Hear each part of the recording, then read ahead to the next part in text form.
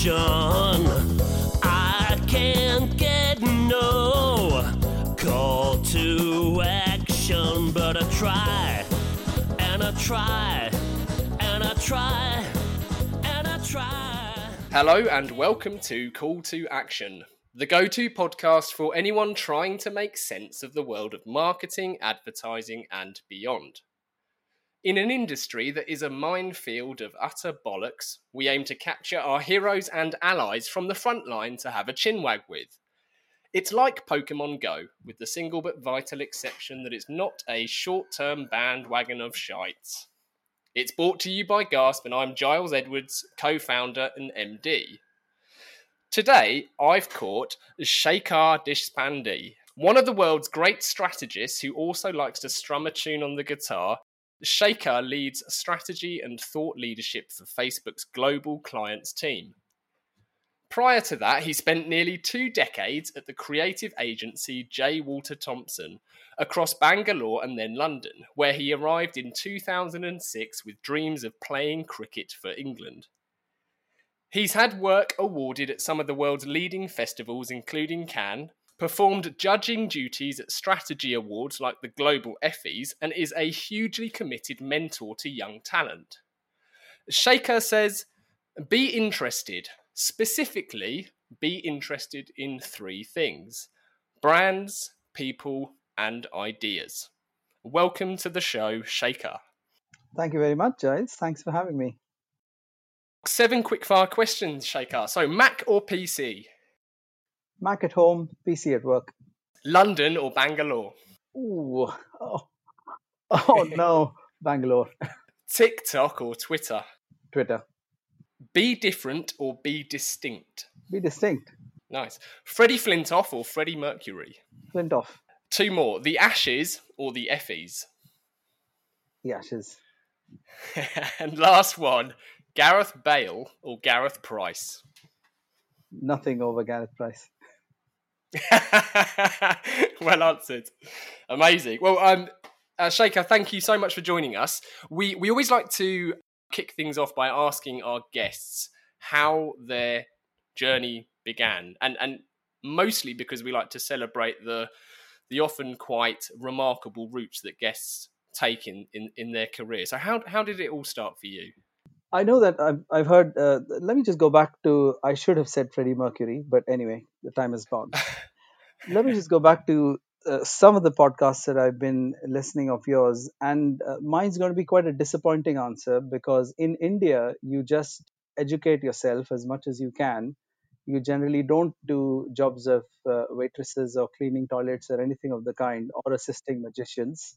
And you just go ahead and finish off your education, and then you get into your final place of work. But that said, I went to university, then I did an MBA in marketing and finance. And the first job I was offered was actually in Anderson Consulting, which then became Accenture, obviously. And I declined that job because in my second year of MBA, I had had this one course in advertising, which had been co-taught by 2 people who came in to do some guest lectures. One of them was from JWT, and one of them was a media person from Ogilvy. And I was so impressed by what they did and how they came across that I declined the Anderson job offer, and I kept looking. And in 2 days' time, I landed a job at Lintas as an account executive. Lintas is now called Low. It's had many name changes. And the first job I did was an account guy, working on the Johnson & Johnson account. And I was doing really interesting things, such as waiting at a recording studio till 5 a.m. to pick up the high band U-matic tape so that I could take it to the airport for an early courier, so that it could reach the media channel, so that it could be telecast the next day. Or doing little things. That there were these things called bromides in my time in the mid 90s, where you had to create a physical form of a press ad, and sometimes the spelling was wrong, so you had to cut out a small little tiny a and then replace it with an e and do stuff like that. And I did wonder at the time is this what I've done this Ivy League MBA for? This large league, and this is what my job was. And I got into strategy completely by accident because after doing the advertising job, I became a client. I was a brand manager at a luggage company called VIP, and I got into planning because we wanted to move to Bangalore. So we were in Mumbai and we were getting married, and we didn't want to live in the same city as our parents because your weekends don't belong to you. We wanted to run away. So I wanted to get back to advertising and I wanted to be in Bangalore. So the only job that I found, which coincided with our more or less our wedding time, was in this agency called Bozell, and it was not an account man job, which was what I was looking for. It was a planning job. It was an ad agency in Bangalore. That's all I cared for. So I said yes, and I ended up doing this planning job for 2 years. And in 2000, I joined J. Walter Thompson, JWT, Hindustan Thompson, as it was called at the time in Bangalore. And only 2 years after that job did I realize, oh, this planning thing is quite good for me. I'm enjoying it. So it took me nearly 8 years of being at proper work to find the so called calling.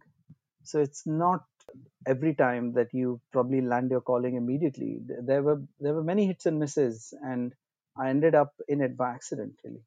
Yeah, I think that's a really interesting point. Actually, I spoke to a good friend of mine, Jason, yesterday, who is embarking on a career change. He's a Michelin trained chef, but his dream is marketing. He wants to get into the agency world, and he was asking me what job role would be best to go for. But my answer really concluded that your best objective is to get into the agency. And I wouldn't worry too much about trying to define it as a role yet, because you almost can't possibly know until you get in there where you might excel and where your interests lie. So that's encouraging to know it took 8 years.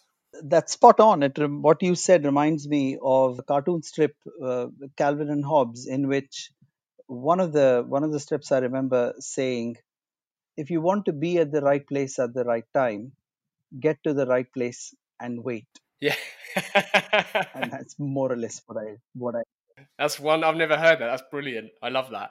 So in your own words, you ran away to Bangalore. How can I, actually, before we go into that, can I ask, what was it, how much value did you take from your experience client side as a brand manager? Because few people have that kind of 360 view of both agency and client side. I'm always interested to find what you took from that, and what your thoughts were then going from client back to agency. Oh, it was incredibly valuable. I think there are many things, even from just the communications side of things, you realize how much the client actually depends on you. You don't quite realize it when you're in the agency, on the one hand. And on the other hand, you realize that you are a pretty, I wouldn't say insignificant, that would be unfair, but you are only one of the cogs as marketing in a giant wheel where every part of the organization thinks that it's the most important part. The manufacturing, R&D, sales, finance, and so on and so forth. You are just one of the many parts, and you have to exercise politeness, begging, pleading, and other skills such similar to that in order to get stuff done. Whereas in an agency, you just escalate, and any job you have in an agency, 2 or 3 levels up max, you'll have escalated it to a point where that person will be able to tell everybody you need to do this. But you can't do that in a client organization because you have to reach ridiculously high levels in order for that to happen. So you have to just work your way around and persuade people. That was the other learning for me. You don't have much control over what others are doing. Yeah, that's key. How a business is kind of oriented. Marketing isn't the be all and end all, and as exactly as you say, maybe it's significance, but equally priorities aren't what the agency might believe they are. Absolutely. Yeah. So I'll go back to my previous question was going to be, so you ran away to Bangalore. Did you run away to England? How did this happen? That's quite a leap. So well put. It interestingly, we probably ran away from Mumbai, but we definitely ran towards London. So there's no doubt about that. We had come to London and England, I guess. A lot of our close friends were here, and we had our son well after we came here. So in the time, both of us were in full-time jobs, and what we do with our money? So we just traveled, and we just fell in love with London. Not just because some of our close friends were here, but I just loved the one of our friends managed to get me in a game in Guildford, a Sunday game, which was just the that was a tipping point, and we said no, we got to be here. So that was a dream, and we are living the dream. I wouldn't leave London for anything. It's just fabulous. Absolutely love it. So that was a cricket game in Guildford, It was a cricket game, yes. and so cricket played a part in your decision making. Actually, no. It's a nice thought to have, but obviously, it's the proverbial icing on the cake. But the thing was that in Bangalore, both of us in our careers were really happy and really settled and doing really well. And we both knew that there's only one shot at doing a control alt delete on our lives and moving somewhere else and starting over. And that shot is before we have kids. So we wanted to do it before starting family. So that was the chance, and it took me 2.5 years of knocking, banging my fists, and kicking on doors and screaming and all of that to get here. But eventually, they gave up, and I got a transfer. Was there anything challenging about the move? So both with your JWT hat on, but equally personally, because that must be quite a challenge. I think the initial 2 years, I, in my role, found more similarities than differences, because I guess the bigger difference was that our Bangalore office was about 60, 65 people, and the JWT office was 450, 500 people. So the main difference is in the office size, and I found lots of similarities. Clients being difficult, creative people being unreasonable, account people being unreasonable, and obviously planners being the only community that I could relate to. So and more and more of that. So jokes aside, I found lots of similarities initially, and then I realized the difference between a relatively more direct culture back home, where if you've done badly, if things have gone badly, you will know immediately. But I had to learn to read into stuff and to actually look for things that were not said or things that were not done, and the significance of those kind of things versus just someone saying to the agency's face, if you have a meeting like this again, you're fired. And we would go, oh, okay, that's an amber alert then. But no one would say anything like that in at a client level or even within the agency. So I had to work really hard to understand what was going on. That was a bigger challenge. Yeah. Did you have a preference for either approach? If you asked me, it depends on when you're asking. If you ask me now, I definitely prefer this approach because I can read it. If you actually do an anagram of my full name, it anagrams to heed, end, harsh, speak. Really? So yeah, so and that's very true to me. I don't like confrontation, and I like casual, and I like politeness. So I definitely prefer this way around. But if you had asked me 14 years ago, the thing I was used to was more direct way of understanding whether things were going well or badly. It's great. Obviously, you had the continuity that JWT offered, and also the planning role, and all of the similarities that you mentioned, aside from the physical size of the office and the head count. What kept you at JWT? Because you were there for nearly 2 decades. I was there 19 years, wasn't I? So it took me a while to look for something else. But what year are we talking about? Maybe about 2015 or 2016.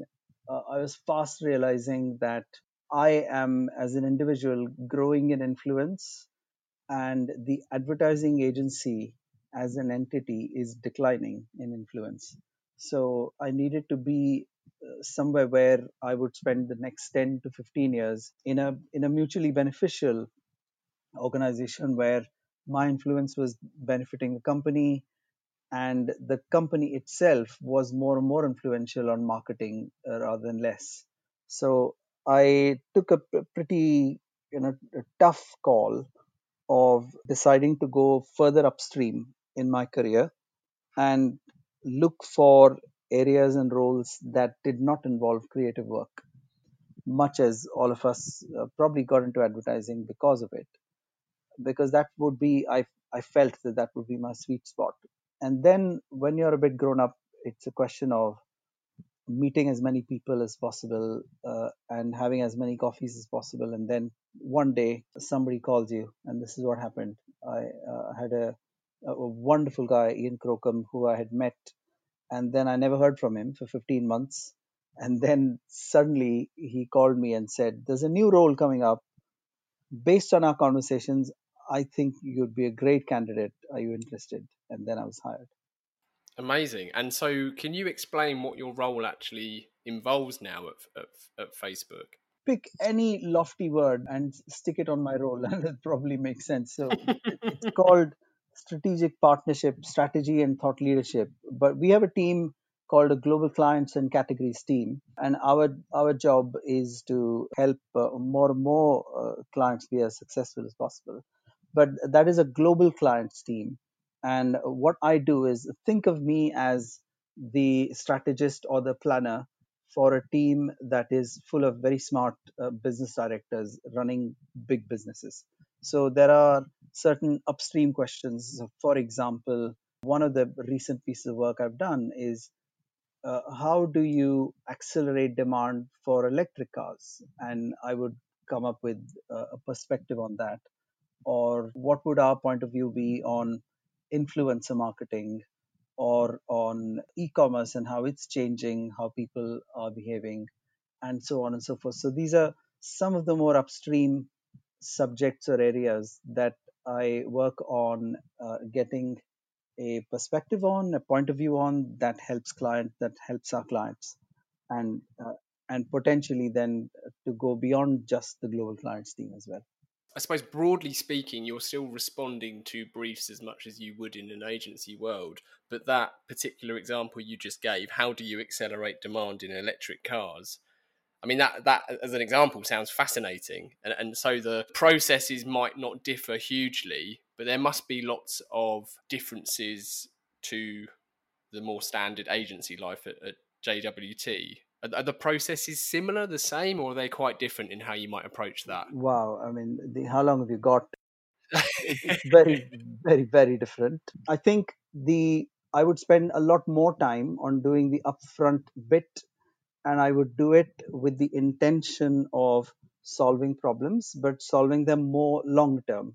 And in an agency world, my job would be sometimes to do just the upstream, but the output is always creative and it's an idea. So you most of the time you need to solve for it immediately, as you know anyway. The process, interestingly, the process is it would not be that different. We would like all strategy people or planners, we would go out and look for as much information from as many different perspectives as possible, and then we would we would churn all of that and then come up with a point of view that is simple and compelling and useful to clients, most importantly. And it makes if you spend 45 minutes talking about it, the other person has to go, okay, that was useful to me. I think I can do a better job thanks to these 45 minutes. If that's the result, then it's success. And if that's not the result, it doesn't matter. That was a waste of time. So from that perspective, fairly similar. And the I guess the difference is that some of the data points that we would use would be internal as well, which I may not have access to. I may not have had access to from an agency's perspective. And how does it feel working for a company like Facebook? Because on one hand, you could probably still put a case that they're a startup of sorts, albeit That's, not by size certainly, but what I mean by that is the speed of growth and evolution within the business must almost have the best of both worlds. You've got a huge, resource rich entity, but I imagine there's a lot of pace within as well. Is that right? Spot on. That's spot on. I think the difference can be explained by a really new company in a growing industry versus an old company, the oldest company. JWT is the oldest agency, an old company in a shrinking industry. And if you see these two, there's that probably explains everything. And the first thing that hits you is the more tangible stuff that is visible to the naked eye, the canteen and the sweets wall, and just the stuff that is given away and more freely available. And as you spend a few months, you start realizing that the stuff that's underneath that is far more important, which is the culture. And because, and I'm not saying the previous company is bad. I spent 20 years there and I absolutely love the place. I'm a JWT child. But because in a shrinking corporate environment, it forces people to think about market share and think about grabbing growth from somewhere else, as if it's a zero sum game. Whereas in this company, in this environment, you just have to do a good job and you will grow and your role will grow. So you do not feel at any point the need to have someone else's lunch, and that has profound implications on how people are with one another. They happily share relationships, they share their IP, whatever work they've done, they go, here you can have it, do whatever you like with it.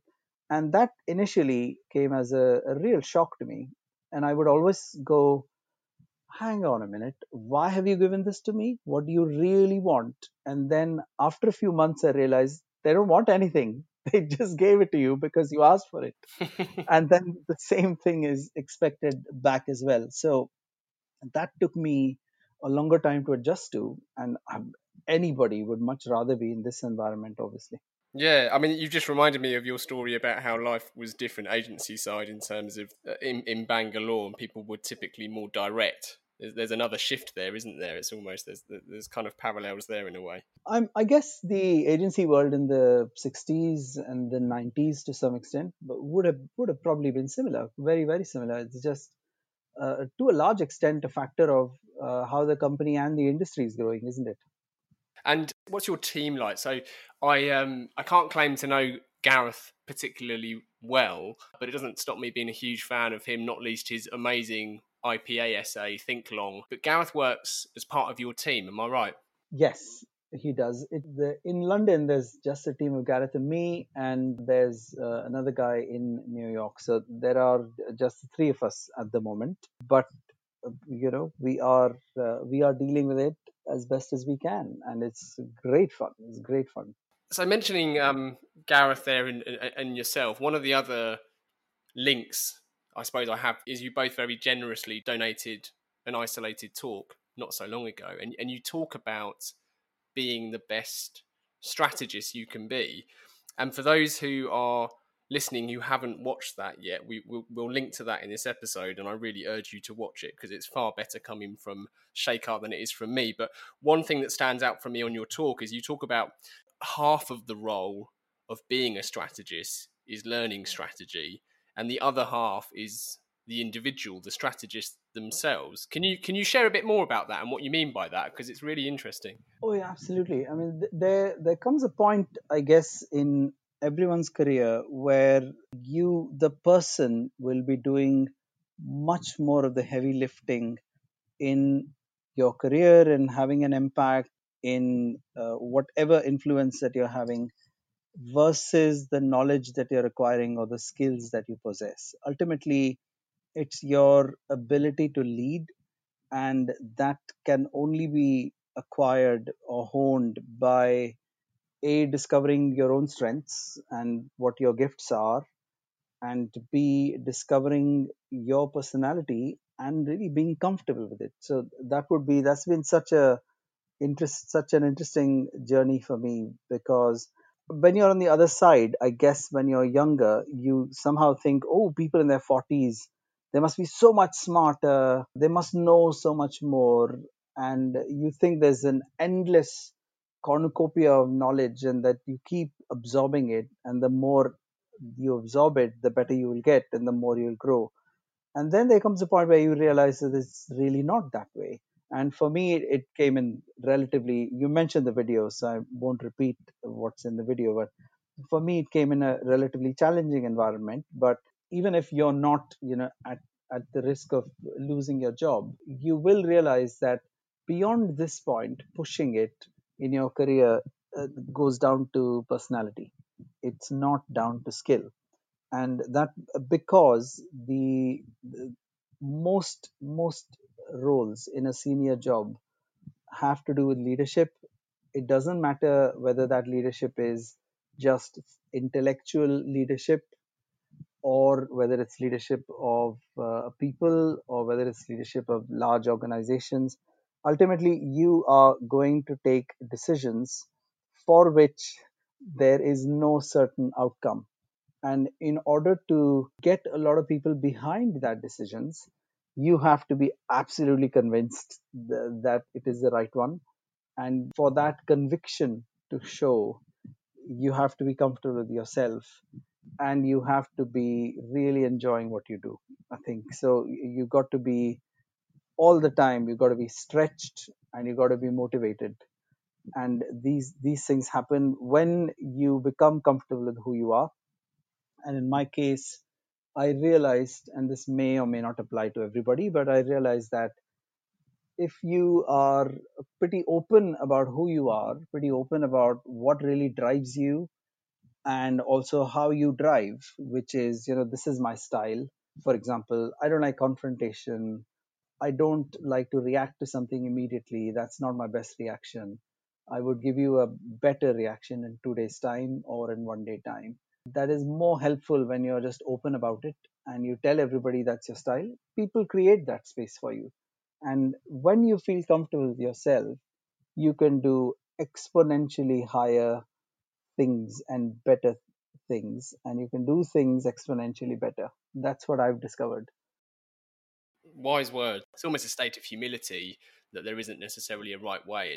It's that mindset, isn't it? Good friend and past guest Colin Lewis talks about the marketing mindset. And I think he means it's that side of things, like you so brilliantly articulate, is half of it is actually knowing the job and learning strategy, but the other half is you and understanding you. Yeah, I think it is quite liberating as well, because you realize that this is how I am, and the fundamentals of this are unlikely to change. So the more comfortable you are with it, and you'll find a lot of people talk about it. A lot of people quite happily talk about what they're good at and what they're actually rubbish at, and that's fine, and they're okay with it, and that's how they begin to grow. I think the path from being decent and being excellent just at your work to actually having massive impact has more to do with how you come across. And I have a feeling, I've only ever worked in marketing. I've not worked in any other industry, but I have a feeling that it's more important in marketing, because to quote our friend Rory Sutherland, the opposite of a good idea is also a good idea. So therefore, how on earth are you going to decide which way to go? And if you are able to be convincing, if you're able to be convinced, and if you're able to create that sense of confidence in yourself firstly and in other people, you get that reassurance from everybody else by looking at this person and seeing how convinced she or he or they are about this particular decision. It gives me some assurance that this is going to go well, and then you take that call, and then you hope for the best. But you never know whether it's going to work or not, because, as we say, there is no mathematical formula for it. The job is to persuade people to feel confident enough to do something. And in order to do that, if you're not comfortable with yourself, you're going to struggle to persuade others eventually. And that's been my journey, at least.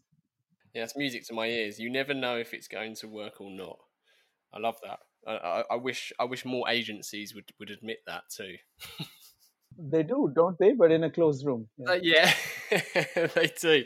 But I think it's a strong lead. It's a strong lead. I read a great article a few years ago, and the essence of the whole article was that it's the decision making process that's tied to strategy. And yes, the value an agency or a group of people in whatever walk of life might have is years of experience and intelligence, but ultimately we can never be sure if something's gonna work or not. I think Ogilvy classically said something about just because an idea worked before, for that very reason it may not work again because it's lost originality. And I think that's the kind of caveat that people need to, like you say, it can be quite liberating. I think this is also equally liberating. If everybody caveated almost everything they did and said with that, but explained why they think something will work to give that confidence, it would be a much better place for practicing. Yes, absolutely. There are 6 words that my boss Guy Murphy has taught me, which are probably the most precious 6 words for me, which is, how is this going to work? You don't have to know, you just have to have a plan. And don't just tell me it's brilliant. Don't just tell me our most senior person loves it and therefore somebody needs to buy it. Have a theory on how is this going to work. And if you've come up with a theory, then you probably thought about it a lot, and then you know what effect you're expecting. And it doesn't just apply to creative work, it applies to the presentation. I mean, what is the response you're expecting, and from that response, what are you hoping will happen?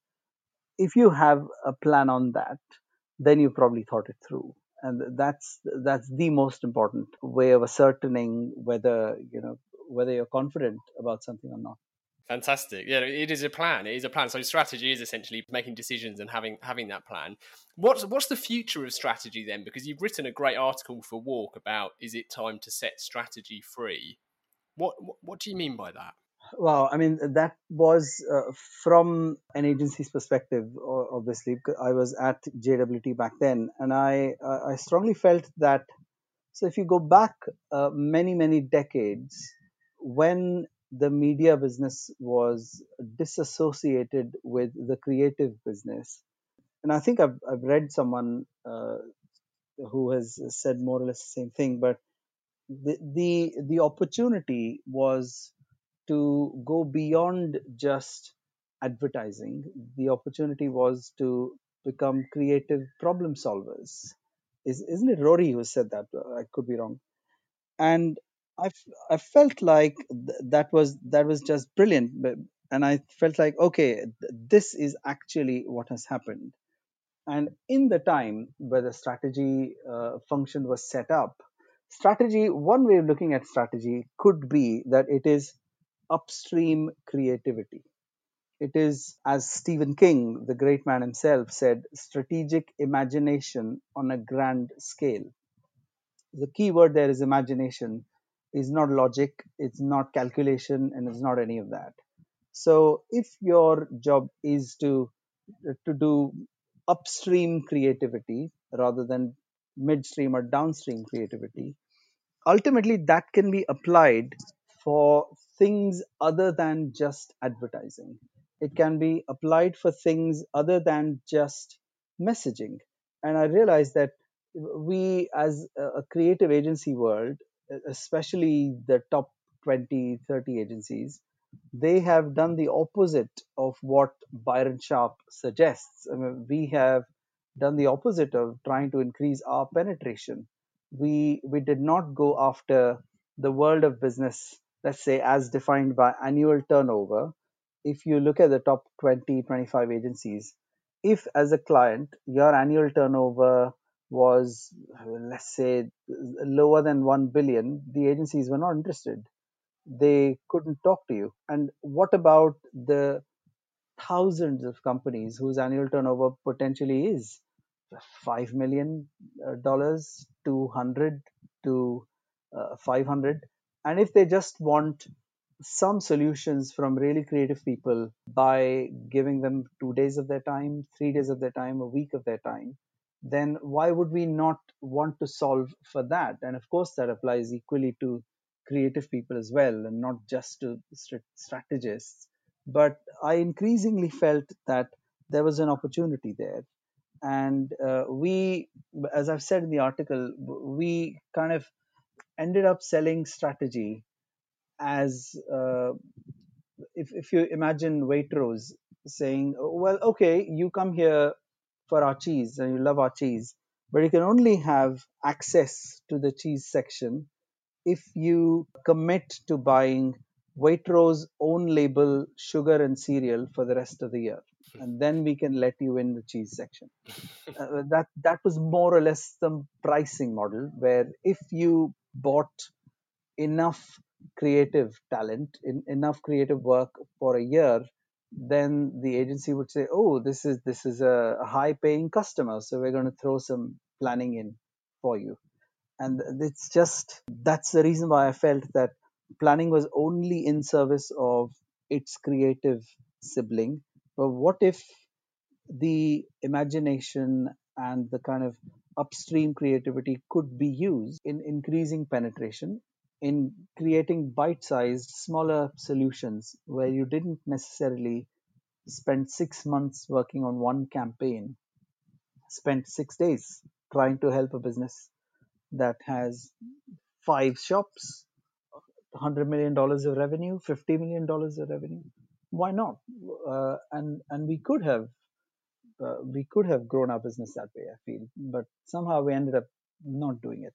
Yeah, no, you articulated that really well, and you're right. I have heard Rory make similar kind of arguments, and of course you're right. I mean, if we're pitching ourselves as a collective of creative thinkers, why should that be prohibited by a business's turnover position and even the stage that that business is at in terms of growth? Because actually, there must be a plethora of really exciting businesses who are only 2 or 3 years away from enjoying that type of success, and our role could be instrumental in accelerating that. Totally, and partly what I like about my job now is that in an agency world, invariably, what you're doing is your greatest success probably means someone else's defeat. Where if I work for one particular company, then I am trying to gain market share for it at the expense of someone else. But here, I feel like I'm here to help everybody. I don't have necessarily competition, and that's the other liberating thing that I like about it here. I have a couple of listener questions for you, Shekhar. Go for it. Asking the general public for their opinion, be it on Brexit or boat names, is notoriously fraught with danger. But we do have two to put to you. I'm going to start with Luke, actually. This is a good one. So Luke says, I understand you're a singer-songwriter. Is there any relationship between the process and creativity of this and the fundamentals of planning and strategy? The short answer is yes. And I've had the good fortune of being at both ends of it. So I've always been a singer guitarist, but I've not been a songwriter forever. So I started writing my own songs maybe in 2008 after one night when close friends, we were all jamming in Surrey in the house. And at 4 in the morning, we were all saying, we're all in our 30s now and we're still singing other people's songs. Shouldn't we be writing our own songs? And that discussion ended. And about a month later, every one of us started writing our own songs. It's just bizarre. So when I started writing my own songs, it took me a year, maybe 18 months to realize that when I'm writing a creative brief on a Monday, I would look at the brief and go, wait a minute, how is this sentence going to help my creative team? How is this going to help the creative director? And I realized that every single bit of the brief either needed to be helpful to the creative team or it needed to not be there. And that I can directly correlate to my songwriting process, because now I'm stepping in the shoes of that creative team perhaps. And every time I get some input, so in my case, Monica is my planner in songwriting, and she would go, okay, I've heard these 2 verses, 3 verses. The point you're trying to make is, and I would go, oh, God, okay, I'll have to drop the pen and think about this for 3 days now. But that's the kind of question that's helpful. And a lot of times, even if I play the song to somebody and they go, "Oh, yeah, yeah, I loved it and I like this and I like that," I'll go, "Okay, that's not really helped me make it better." So, what is going to help me make this better is the only reason why a creative brief exists, as the one and only John Steele says in his book. And I started writing creative briefs from that perspective after becoming a creative person myself. And that, I think that perspective is really important. And that's why whenever I do classes for the APG, I tell as many people as I can, whatever your thing is, do something creative yourself so that you can step in the shoes of a creative person, understand what it feels to get input that is helpful versus getting input that's not helpful. So that's it. It's been serendipitous, but it's been a really useful, important journey for me. That's excellent. Brilliant. That's a great answer. The second question should be quite comfortable for you. So I mentioned on in your intro that you're a mentor, and you mentor and train, as you just mentioned then, for the APG, IPA, Marketing Academy, the brilliant School of Communication Arts, and I'm sure many more. So question two is from Asha, and she asks, do you have any advice for new starters in the industry, particularly given the current circumstances? Oh boy. Given the current circumstances, are you sure you want to join the industry today? Is the first question.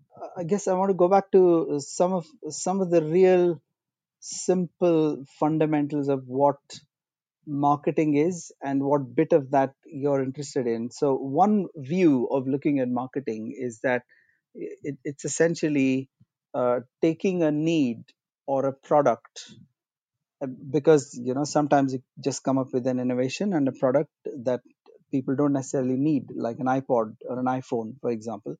But you're taking a need and a product and persuading people to want it, and ultimately that's all it is. There's nothing much more to it than that. And so, why would people buy something, and how do people behave? How can they be persuaded? The fact that subjectivity, and to go back to Rory, the opposite of a good idea can be a good idea. The fact that a lot of creativity is involved in persuading people to do X and not do Y.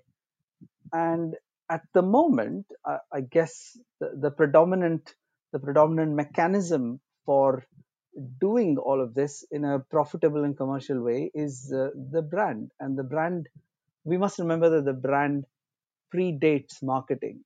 Jesus is a brand, Julius Caesar is a brand, Plato is a brand, Diogenes is a brand. So these things have existed. They are very, very strongly held beliefs and points of view that find followers and fans, and people identify with them. And therefore, the holy trinity of the marketing business, therefore, would be: do you understand how people behave? The fact that they don't always behave rationally, what drives them, and so on and so forth. Do you understand the business of ideas? Because ultimately, a product or a line or a welcome line or any of the behavioral economic stuff, folding the envelope on the long side rather than short side, stuff like that. These are little things that can make a big difference. So being interested in that, and ultimately being interested in a form of business, and how does business work and how does marketing work.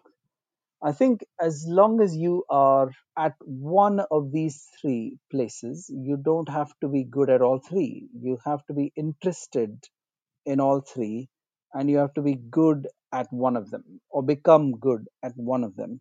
You'll be fine. And if what you're doing is not serving any of these three, then you should probably get closer to it and get as close to it as possible, because these are the fundamentals that will not change, no matter what the environment is, and no matter where the advertising dollars are spent, and how brands are being leveraged by big companies, by small companies, etc., etc. These are probably the fundamentals that will not shift. And how should people choose if they're having to choose between, say, those three things? Is it would you suggest it's just a case of what you're most interested in? I guess a case of what you're most interested in and what you're getting at that time. I mean, just take what you get. It doesn't matter. And I always feel like there is a kind of a central hub of marketing, and nothing is more than one spoke away. So if you're in insights and you join a research agency, you want to get into a client side, that's one skip away. You want to get into the agency side, that's one skip away. So you will always find what you do has some commonality with the dream organization that you want to go next to. There will always be one thing that is common.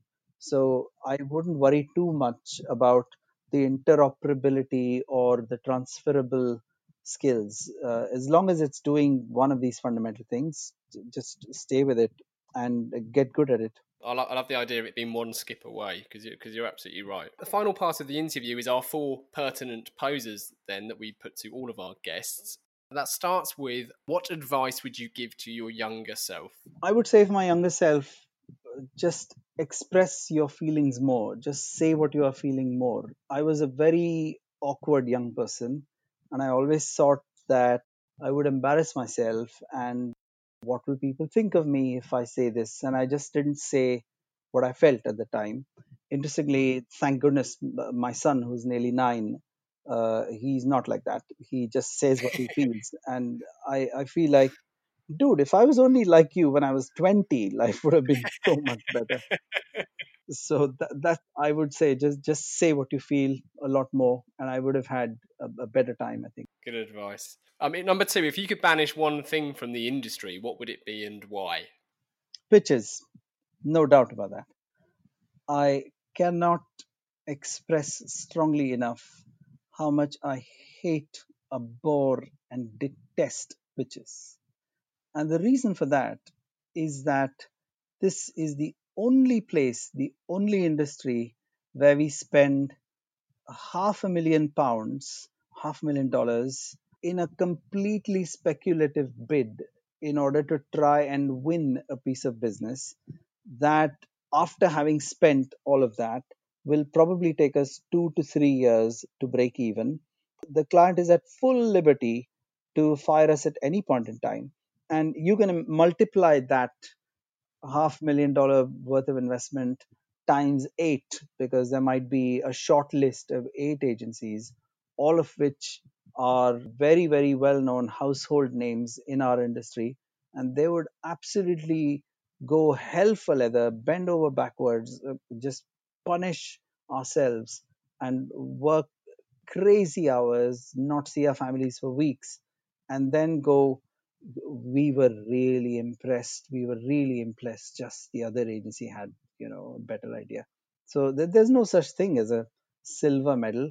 You just crash out, and all that money is gone. All that effort is gone, and the client has 8 beautifully bespoke, constructed solutions uh, from which they can choose one. I mean, if you take the parallel of, let's take a restaurant as a parallel. You go to a restaurant and go, hey, I hear you're a Michelin star restaurant. I'm here to check you out. And they would go, welcome, welcome, welcome. We've got the best table reserved for you. And we've got a 7 course meal laid out for you. And they would go, here's absolutely everything. And in the end, they would say, I really hope you liked our experience. And if you come next time, you can pay. That's the equivalent of what we do.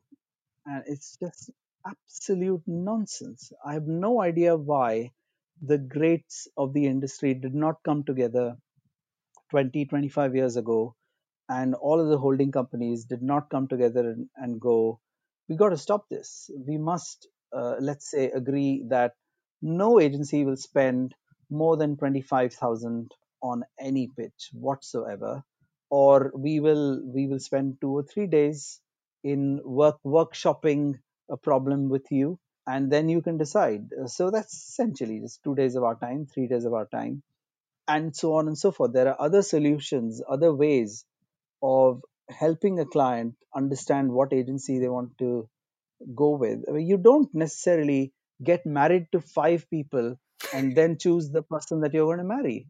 This is just nonsense. It has to stop. Yeah, I honestly, if you could see how happy I am for your answer there, Shaker, I adore you for giving us that answer. The world that I operate in from an agency perspective is going to be vastly different to your 20-year experience at JWT, simply because we're a very small independent. But from my perspective, the conditions of pitches often prohibit the conditions required for good strategy anyway. Therefore, it becomes just through lack of resource, lack of time, lack of research, and therefore it becomes more of a beauty pageant type process. And therefore, that then both cheapens what it is we do, and it also sets a really dangerous precedent to start a relationship with a business that hasn't necessarily accounted for any of your time and expertise. Totally. Totally. It's dangerous. It's dangerous. Right. Well, that's a great point. Well made. Number three, then, is are there any books you can recommend to our listeners? And this can be industry related or fiction. We're wide open.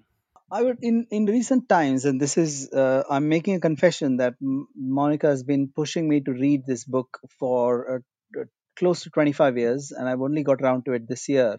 But a book called Roots by Alex Haley, where he charts his ancestry going back to the mid 1700s in Gambia, and how his ancestor 7 generations ago was, brought to the USA as a slave.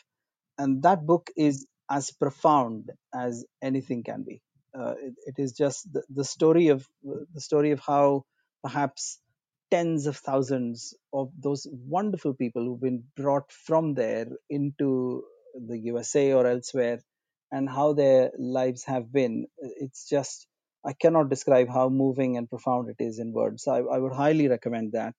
In the new world of podcasting, I've become somewhat a fan of history. So I heard the book The Silk Roads by Peter Frankopan, and I was blown away by it because it essentially charts the history of between roughly 300 AD to present day.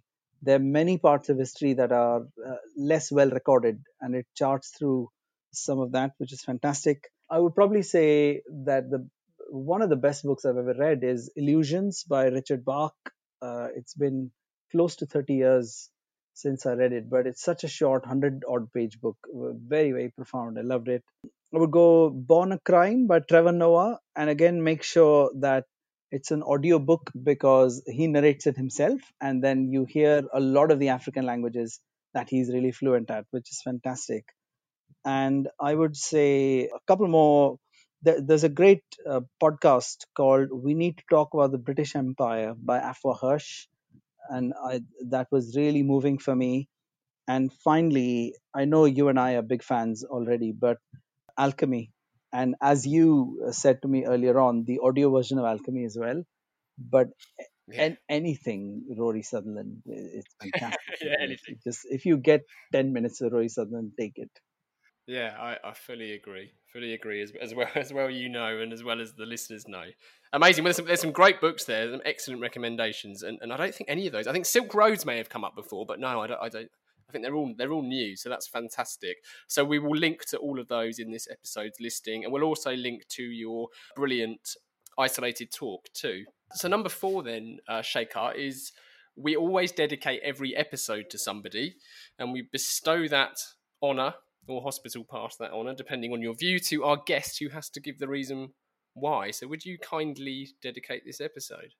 I would dedicate it to a lady called Kate Bruges. And we talked about moving to London a while ago. And so Kate was the head of talent in the London office. And because we managed to win the Nike business back in Bangalore, I got put on some program where we were all flown into New York. And that's when I met Kate for the first time. And I said, Kate, I desperately want to move to London. Please, can you help me? And she was running the program at the time for some 25, 30 of us. And then she moved heaven and earth to get me there, knowing fully well that she was not going to gain anything from it. and I was going to gain everything. And there were many, many difficult times where our Indian CEO at the time, bless him, he said, there are 50 planners, you can have any one of them, but not him, because he's running the Nike business and it's very important to us. And that was the opposite of what I wanted. So it was very, very difficult to kind of navigate all of that. And it took over a year, well over a year. She just did not give up. Finally, she got our global CEO to persuade our Indian CEO. So Bob Jeffrey got involved, and then she would not give up, and she got me the transfer to London. None of this would ever be possible without her. So, without a shadow of doubt, she would be the person I dedicate all of this to.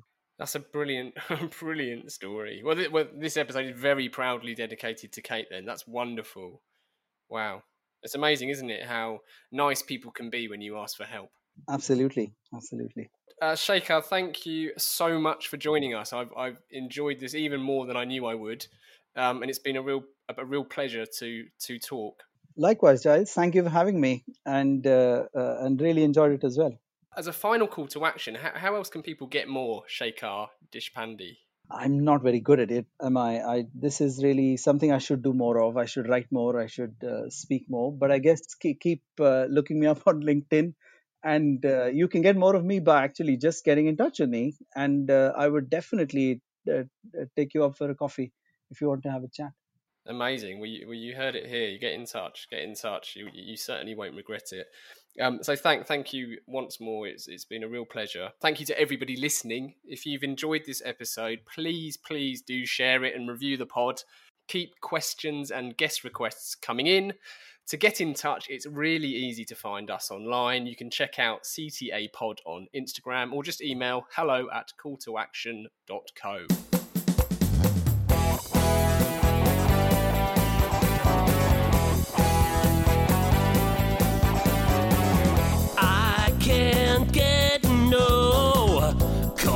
To action.